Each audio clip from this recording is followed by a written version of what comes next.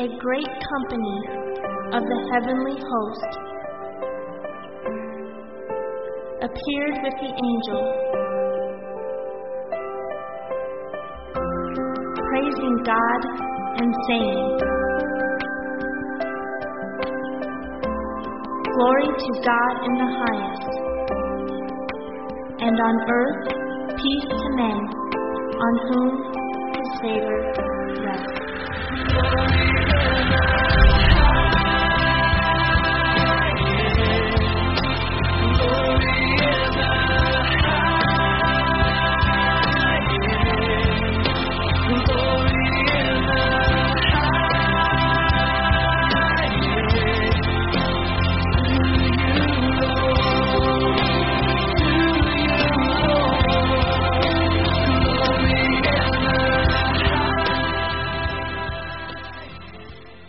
What a great song. What a great intro. Great bumper video to kind of set the stage for what we're going to talk about today. But before we get to the message, I want to tell you guys some news that's pretty exciting to me, at least. I think it's good news for the church too, because I got a letter this week that told me I'm going to be a millionaire, and you won't have to pay my salary anymore. Because I'm a millionaire. It says it right here on this. There's skepticism.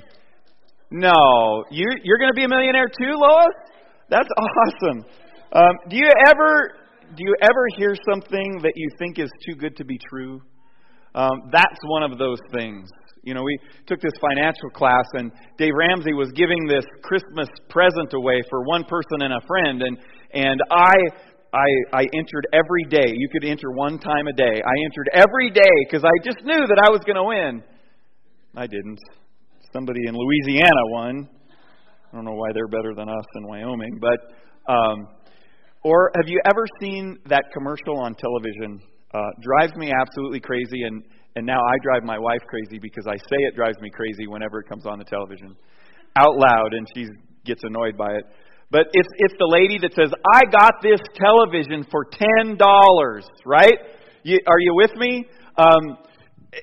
The bids are only a penny, right? The thing only bids up a penny at a time.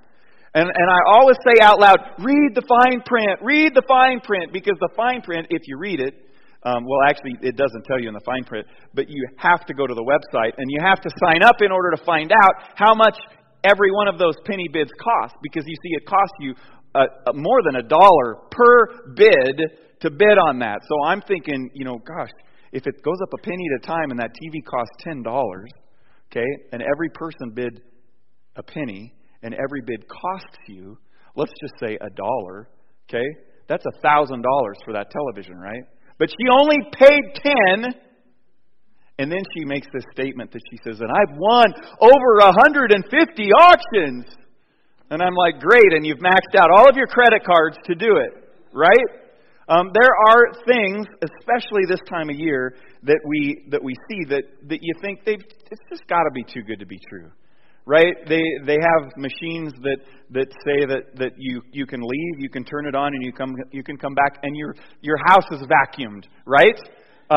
Too good to be true, right? You come back and the cat's missing, and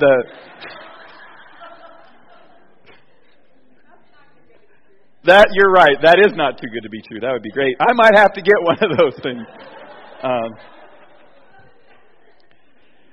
But this is the time of year when we see things and we think, and we get skeptical in our culture today.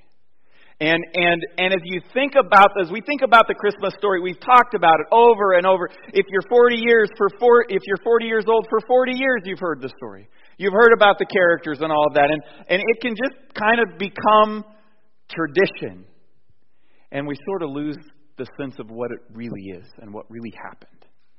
And so this morning, as we enter into this season, which is nothing short of crazy, it's amazing, it's awe-inspiring, it's beyond any cinematic production that Hollywood could ever do or come up with. And in some way, shape, or form, it almost seems too good to be true.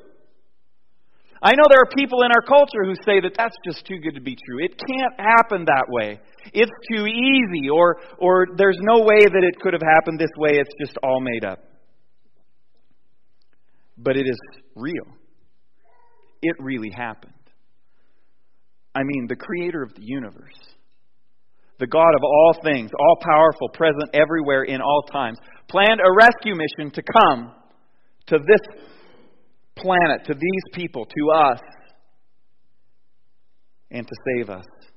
And He did that by becoming one of us. And for a time, He gave up His place in heaven. What incredible love that is, to give up an amazing position. Jesus did. Paul reminds us of this in Philippians chapter 2, verses 7 and 8. Speaking of Jesus, he says, Jesus made Himself nothing, taking the very nature of a servant, being made in human likeness, and being found in appearance as a man, He humbled Himself and became obedient to death, even death on a cross. It seems too good to be true, but it's not. We celebrate something during this season that is supernatural. I mean, it's miraculous what we're talking about here. What happened a little over 2,000 years ago. Angelic appearances. Angels appeared to people. There were prophecies. There were prophecies hundreds of years before this time that are being fulfilled in the events that are occurring. And today we look at one of those such events that happened in Zechariah and Elizabeth's lives.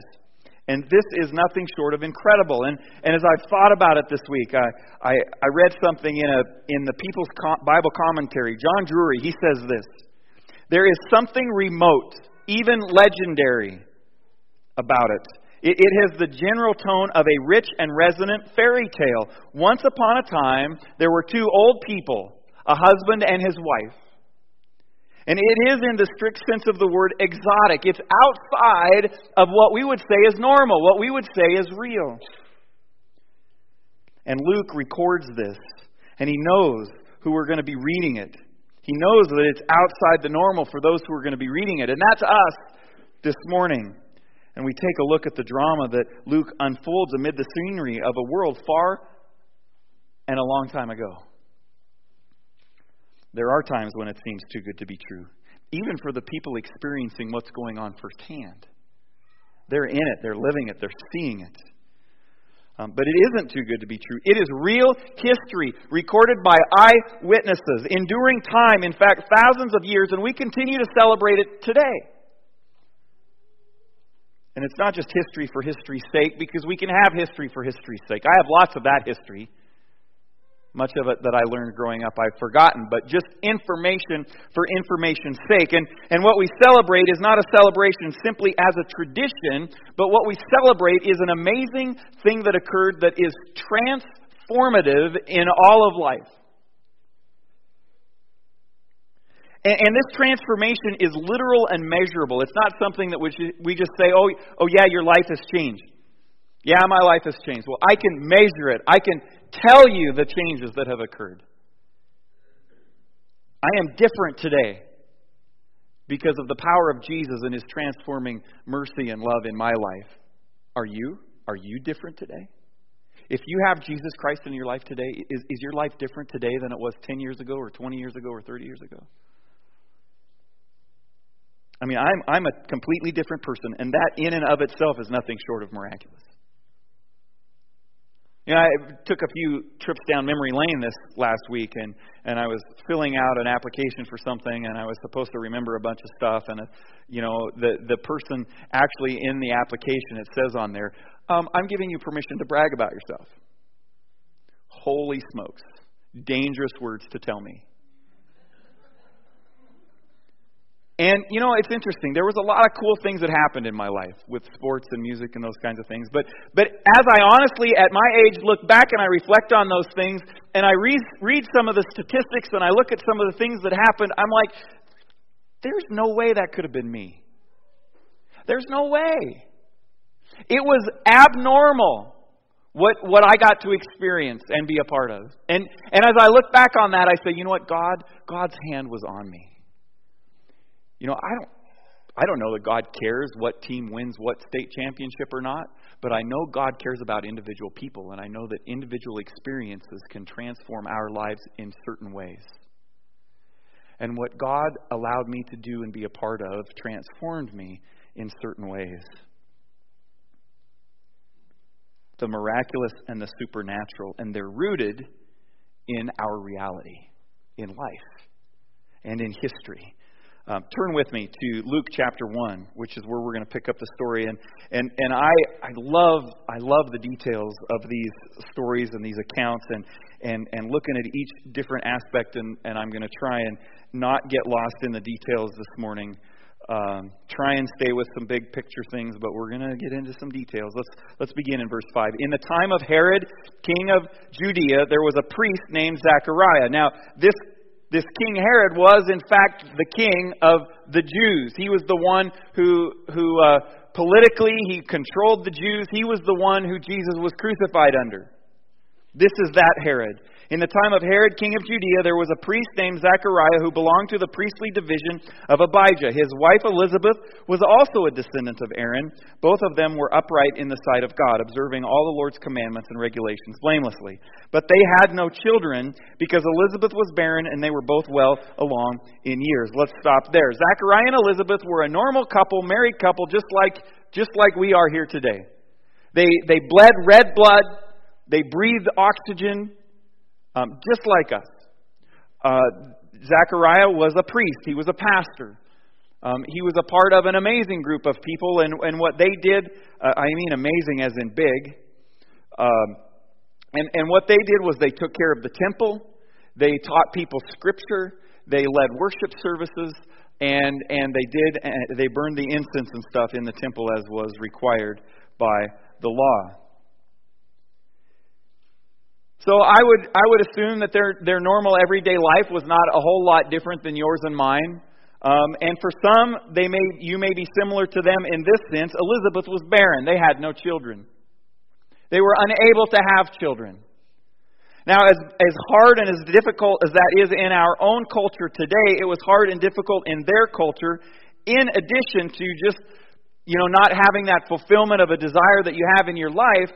Elizabeth and Zechariah, they're going to have no grandkids. They're not going to have anybody to take care of them when they get older. That was one of the major things about people in this culture is they cared for one another as families. I mean, when somebody got married, they added another room onto the house. You came and you lived in that room. And as your parents aged, when they got to an age where they couldn't cook and clean and do things for themselves, the kids took over that role and did that for them. And so this was a major deal. It was a stigma in their culture to not have a child. And this is where the miraculous part of the story begins, at least as far as Zechariah and Elizabeth are concerned. We know that God has been doing miraculous things for all time. Since time began, there's been this interweaving of the scarlet thread throughout the course of history as God prepares and works His way up to this moment in history that's about to happen, that's going to transform the universe to never be the same again. Now, Zechariah, when we look at his priestly service, there were 20,000 priests in Israel at this time. And I can't even imagine coming up with the work schedule for 20,000 people, right? So what they did was they divided the 20,000 into divisions of about 1,000. And then each division was given a certain number of weeks or days in which they were to serve in the temple. And as our story unfolds, Zechariah's division, the division of Abijah, is the one serving in the temple at this particular time of this particular event. And the way that they would determine who gets to go in and light the incense in the holy place, not the Holy of Holies, which was a once-a-year time, but in the holy place, they cast lots. It was like buying a raffle ticket, right? I don't know if they wrote their names on rocks and put them in a bag, and one guy reached in and pulled out the rock, and it's like, hey, in this particular time, it was Zechariah. It just so happened to be Zechariah. What a chance, right? What a privilege out of 1,000 to get to go in. And in verse 8, if you look at there, once when Zechariah's division was on duty and he was serving as priest before God, he was chosen by lot, according to the custom of the priesthood, to go into the temple of the Lord and burn incense. It just so happened, okay, think about these details. Okay, God is going to do something in time. He's going to do it the way He's said He's going to do it for hundreds and hundreds of years. Okay, this is how big our God is. Out of 20,000 people, He puts the one person in the place that He needs them to be, and that's Zechariah. Okay, Zechariah is chosen, not by chance. It says by lot, but we know better, don't we? God put Zechariah in that temple on that day. And then we see that an angel appears before him, and this angel gives him good news. I mean, it's incredible news. There is no news better than what Zechariah receives right here in the temple. Good news. Look at verse 10. Let's continue reading. And when the time for the burning of incense came, all the assembled worshipers were praying outside. Then an angel of the Lord appeared to him, standing at the right side of the altar of incense. When Zechariah saw him, he was startled and was gripped with fear. Every response of every person we ever see recorded in Scripture, when someone is confronted with or interacts with an angel, what is their first response? Fear. This is an unnatural being. This is not normal. Number one, they just appear out of nowhere. And I don't know what they look like. Have you ever had somebody in your household scare you in the middle of the night or hide behind a corner and jump out and startle you? Okay? Zechariah is startled right here. Okay? And the angel pulls out his, angelic conversational book 101 and gives him the first line that every angel is taught in interaction with human beings. He says those 4 words. Be not afraid. Do not be afraid.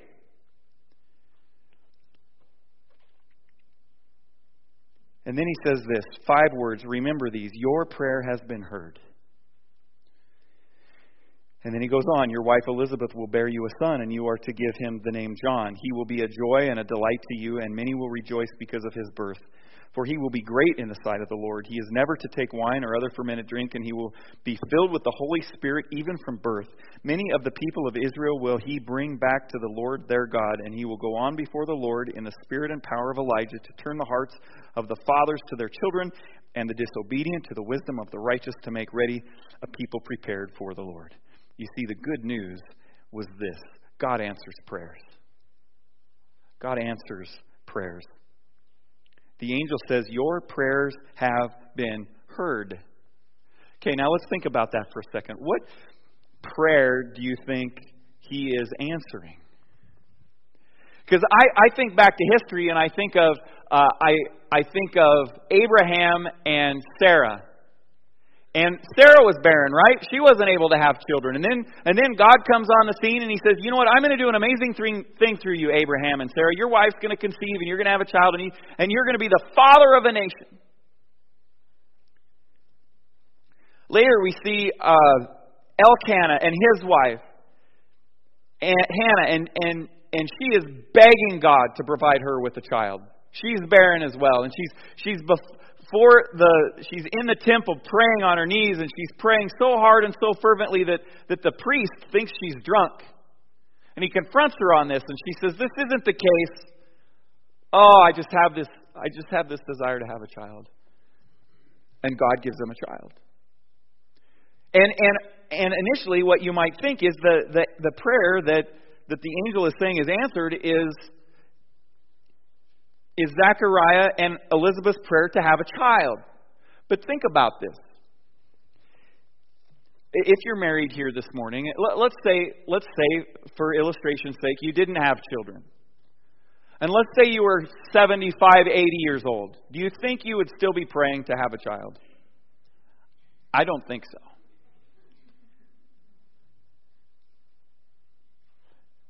I don't think that's the prayer that the angel is answering. I think the Lord is answering the prayer that God would save His people, that He would come and save them, and because you see, up to this point in time in the timeline of history, for the last 400 years, there have been no prophets in the nation of Israel. God has not been speaking to people. They have been missing their God for 400 years. And I'm sure in those 400 years they have been desperate, and things have been happening in their lives that they don't understand. And they have been praying and praying and praying and praying that God would come and save them, that He would answer their prayers, that He would return once again to them. And this is the day that that's going to happen. But then, now again, think about the details. Zechariah is in the presence of an angel. He's startled. He knows it's an angel. He's heard this incredible news, that this good news that God is going to answer his prayers. And then the angel describes how he's going to do it. And then Zechariah makes a mistake. Look at verse 18. Zechariah asked the angel, "How can I be sure of this? I am an old man and my wife is well along in years." Zechariah's like, "Are you nuts? Look at me. I am an old man. I'm wrinkled. My wife is well along in years. It would be crazy for me to think that she would have a child." And I can't help but think that Zechariah, when he's saying this, he's got a grin on his face and a chuckle comes out. Kind of like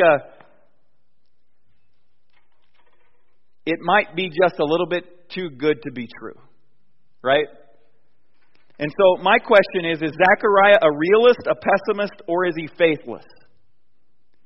And as I think of all of us in this room, I think all of us fit in that category, one of those categories, at some time in our life. I mean, Zechariah is just looking at the reality of the situation going, whoa, no, this is not normal. People my age don't have children, right? And he might be thinking in the back of his mind as a pessimist, why would God, number one, yeah, I've been praying for this, but why now? Finding reasons why God wouldn't be doing this or shouldn't be doing this. And then the whole faithless thing, right? It's a good question. As I observe this, what I observe is the fact that Zechariah is human, and so are you, and so am I. And we all experience times in our life where we don't have faith, where we are pessimistic, where we are a realist about this situation, and we think, I don't think God could really do this. It just seems too good to be true. Zechariah is struggling as a priest in the temple, face to face with an angel. He's struggling with the supernatural. And I think this time of year, with all of the commercial stuff that comes with Christmas and all the advertising and all of that stuff, we struggle too to think about and pray about and meditate on the supernatural. Because that's what this is all about. We try to figure it out within our human reason why something happened the way it did. I've prayed for healing for people before. I've visited people in the hospital. A young lady years ago was in a horrible car crash. Both her arms broken, both her legs broken, had intracranial pressure that was beyond the limits for a week. I mean, that's what we were praying for. And that, God, there is no way they should have survived that, but they did. And we had so many people praying, and God healed her. And I still caught myself in my humanity trying to come up with reasons and medical fixes why she was able to get through what she did. Why is that? Our humanity fights the supernatural, but the supernatural is real. And we have it recorded right here. There are things in our lives that just don't compute. Like salvation, for instance. It makes no sense as a human thinking about it. Why would you ever give somebody something that they don't deserve? In fact, they deserve the opposite. Why would you freely give that? But God is God and we are not. It's a gift. It's unearned. And in Zechariah's case, there's consequences for his unbelief here. The angel goes on, and as I've pictured this week, as I've tried to picture this interaction, I picture the angel Gabriel. He says that this is who I am. I'm the angel Gabriel. I picture him, and somebody said like Gandalf the Great when he's talking, and to Bilbo, right, or to Frodo, and he gets really big, right, and I can just hear the angel's voice getting deeper and deeper and louder, and he goes on in verse 19. He says, "I am Gabriel. I stand in the presence of God, and I have been sent to speak to you and to tell you this good news. And now you will be silent and not able to speak until the day this happens, because you did not believe my words." Unbelief, which will come true at their proper time.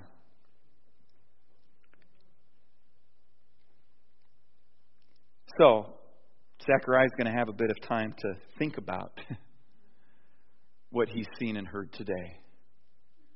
9 months, actually, in silence, unable to speak. A forced time of silence and solitude. But as we continue to read, we see that God is faithful, incredibly faithful. Despite our disbelief and our unfaithfulness, He is faithful, isn't He? God doesn't pull the plug on the whole thing and say, "Oh, Zechariah didn't believe me. That's it." You know, the world loses. Sometimes we put that kind of pressure on ourselves. We think to ourselves, if I don't do this perfectly right, just the way that I think God wants me to do it, I'm going to screw it up. And the whole intercontinental United States is going to be unsaved, and it's going to be all my fault.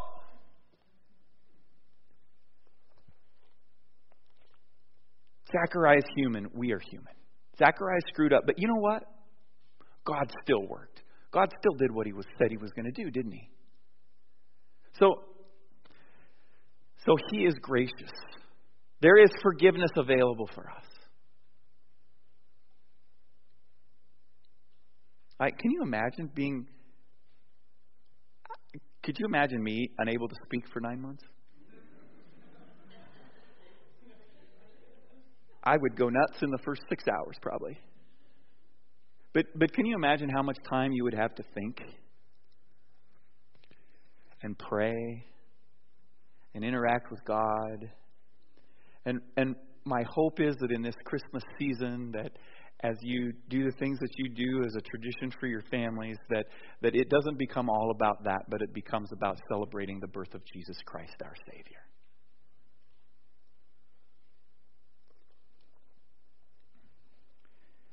God is faithful. You see, Paul says in Philippians chapter 1 verse 6, being confident of this, that He who began a good work in you will carry it on to completion until the day of Christ Jesus. God begins the work. He's going to finish it. Yeah, we're going to screw up. We're going to make mistakes. We're not going to believe and trust sometimes. But I guarantee you, Zechariah comes face to face with another angel. There's not going to be any sense of disbelief in his heart and his mind. He's going to believe it because he's seen it. He knows God is true and that God is faithful. So in Zechariah and Elizabeth's case, Elizabeth conceives.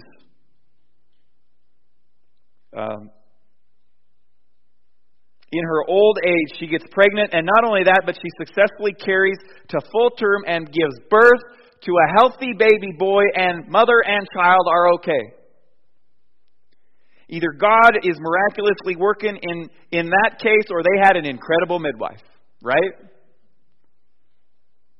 And a child is born. And then they name this child John. Let's look at verse 57. When it was time for Elizabeth to have her baby, she gave birth to a son. Her neighbors and relatives heard that the Lord had shown her great mercy, and they shared her joy. It was a family affair. Everybody showed up for the birthing, right? On the 8th day, they came to circumcise the child. Everybody gathers around on that day too. Everybody's there. And this is interesting to me, they were going to name him after his father Zechariah. But his mother spoke up and said, "How would you like your family to name your children?" That's what was about to happen. And Elizabeth's like, whoa, wait a minute. No, he is going to be called John. And they say to her, "There's no one in your family by the name of John. Why on earth would you name your child John?" And so they said, well, we're going to go over Elizabeth's head and we're going to ask Zechariah what he wants to name the child. And so he grabs a tablet, it says right there. And to everyone's astonishment, he wrote, "His name is John." And right then, in that moment, his mouth was opened and his tongue was loosed. And he began to speak. And what's the first thing that he does? He praises God. Well, I guarantee you, if my mouth had been shut for 9 months, I'd be praising God too. I can speak again. But it's way more than that. It is way more than that. The neighbors were all filled with awe, it says, and throughout the hill country of Judea, people were talking about all of these things. Twitter feeds and Facebook pages were ripe with the news of what just happened. I mean, it's going everywhere. Everyone who heard this wondered about asking, what then is this child going to be? For the Lord's hand was with him. The Lord is showing up again. It's been so long. And He's here. He's here. Remember, God is faithful. Israel was desperate. And sometimes we get desperate too, don't we? We just wonder, God, what's going on in my life? I mean, if I didn't have bad luck, I wouldn't have any luck at all. But you need to understand, and you need to remind yourself and be reminded this morning that God is faithful. For all of those years and years and years that Elizabeth and Zechariah didn't have a child, wondering, God, why am I barren? Why are you not showing up? Where are you? What's going on? And continually Zechariah prayed and prayed and prayed that God would come and save His people, and God has come. Zechariah knew what John was going to be. Because God had told him, right? The angel told him exactly what John was going to do. And he had 9 months to memorize it and think about it and pray about it. And praise God for it. And now Zechariah, with his very own eyes, is seeing this unfold. This not normal, supernatural, miraculous thing that actually happened in the history of our world. And we celebrate that at this Christmas season. So what is Zechariah's response? It's worship. He worships. In verse 67, he begins. He says, his father Zechariah was filled with the Holy Spirit and prophesied, "Praise be to the Lord, the God of Israel, because He has come and has redeemed His people. He has raised up a horn of salvation for us in the house of His servant David. As He said through His holy prophets of long ago, salvation from our enemies and from the hand of all who hate us, to show mercy to our fathers and to remember His holy covenant, the oath He swore to our father Abraham, to rescue us from the hand of our enemies and to enable us to serve Him without fear in holiness and righteousness before Him all our days. And you, my child, will be called a prophet of the Most High, for you will go on before the Lord to prepare the way for Him, to give His people the knowledge of salvation through the forgiveness of their sins, because of the tender mercy of our God, by which the rising sun will come to us from heaven, to shine on those living in darkness and in the shadow of death, to guide our feet into the path of peace."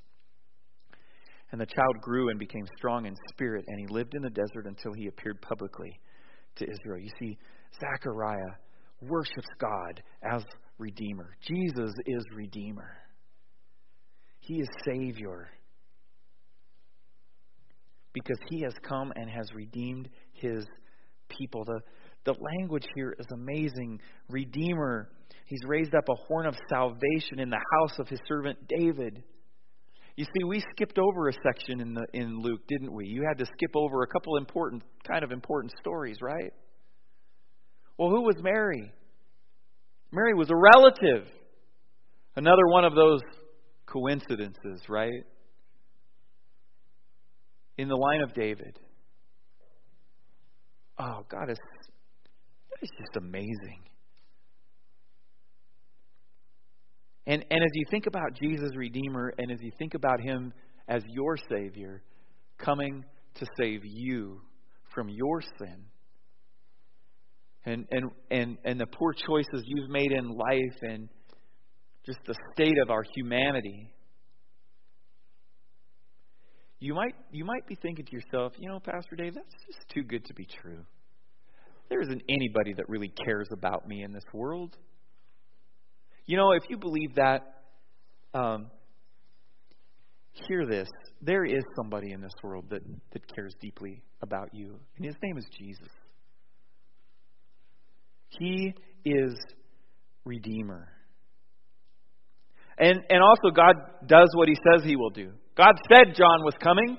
God said that Elizabeth was going to bear a child, and she did. God said hundreds and hundreds of years ago that He was going to send someone, and He has. God does what He says He will do.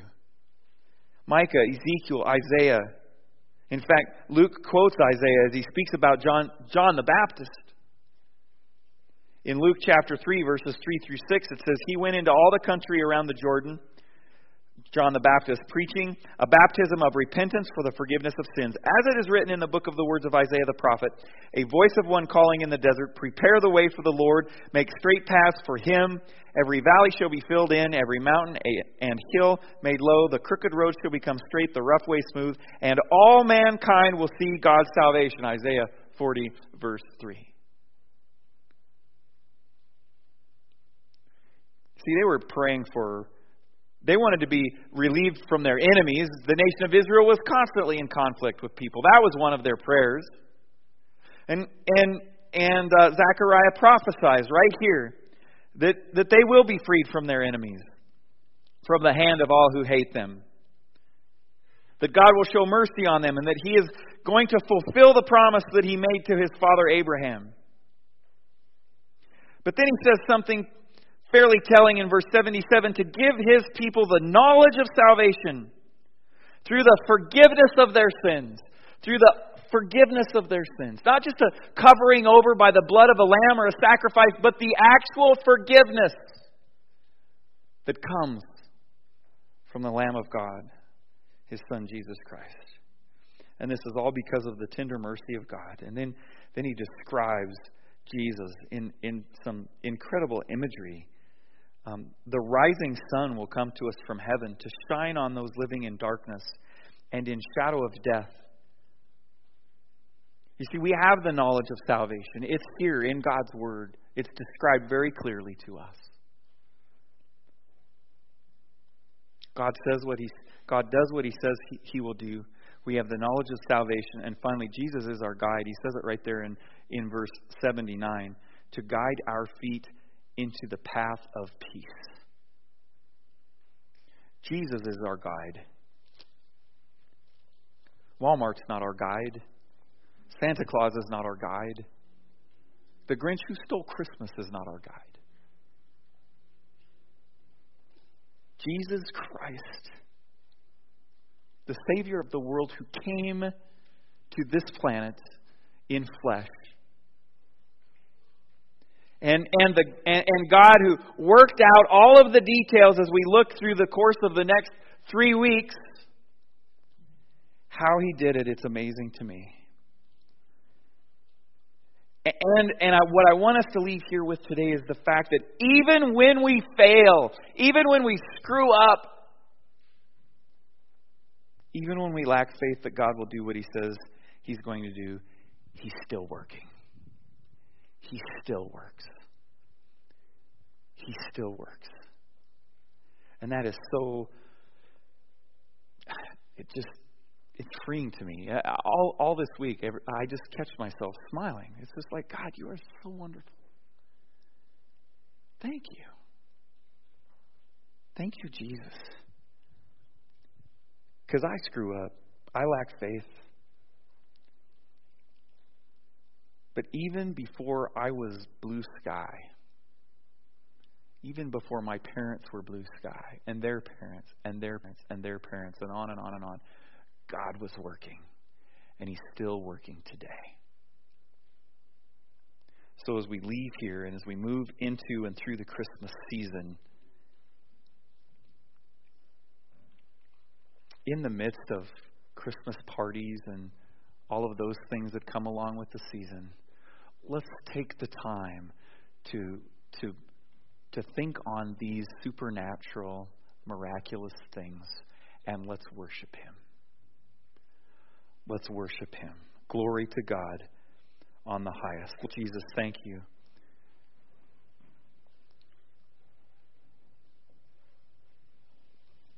Thank you for your words of encouragement to us this morning, that even when we fail, you're still working. Lord, I pray that would just, maybe that would be freeing to someone this morning, that they would recognize that when they repent of their sin or a poor choice, that as your word says, that you are faithful and just. When we confess our sins, that you are faithful and just to forgive us our sins and to cleanse us from all unrighteousness.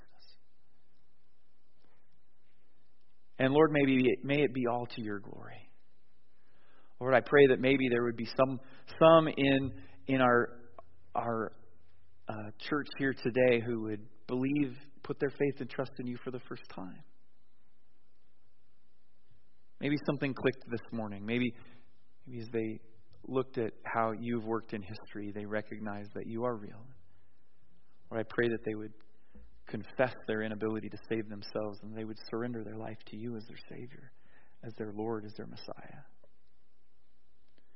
Lord, I pray for the rest of us as we go through this week, that as we go through this season, that it would be just a sweet, sweet time of worship to you, celebration of what you have done. Oh, we praise your name this morning in Jesus' name.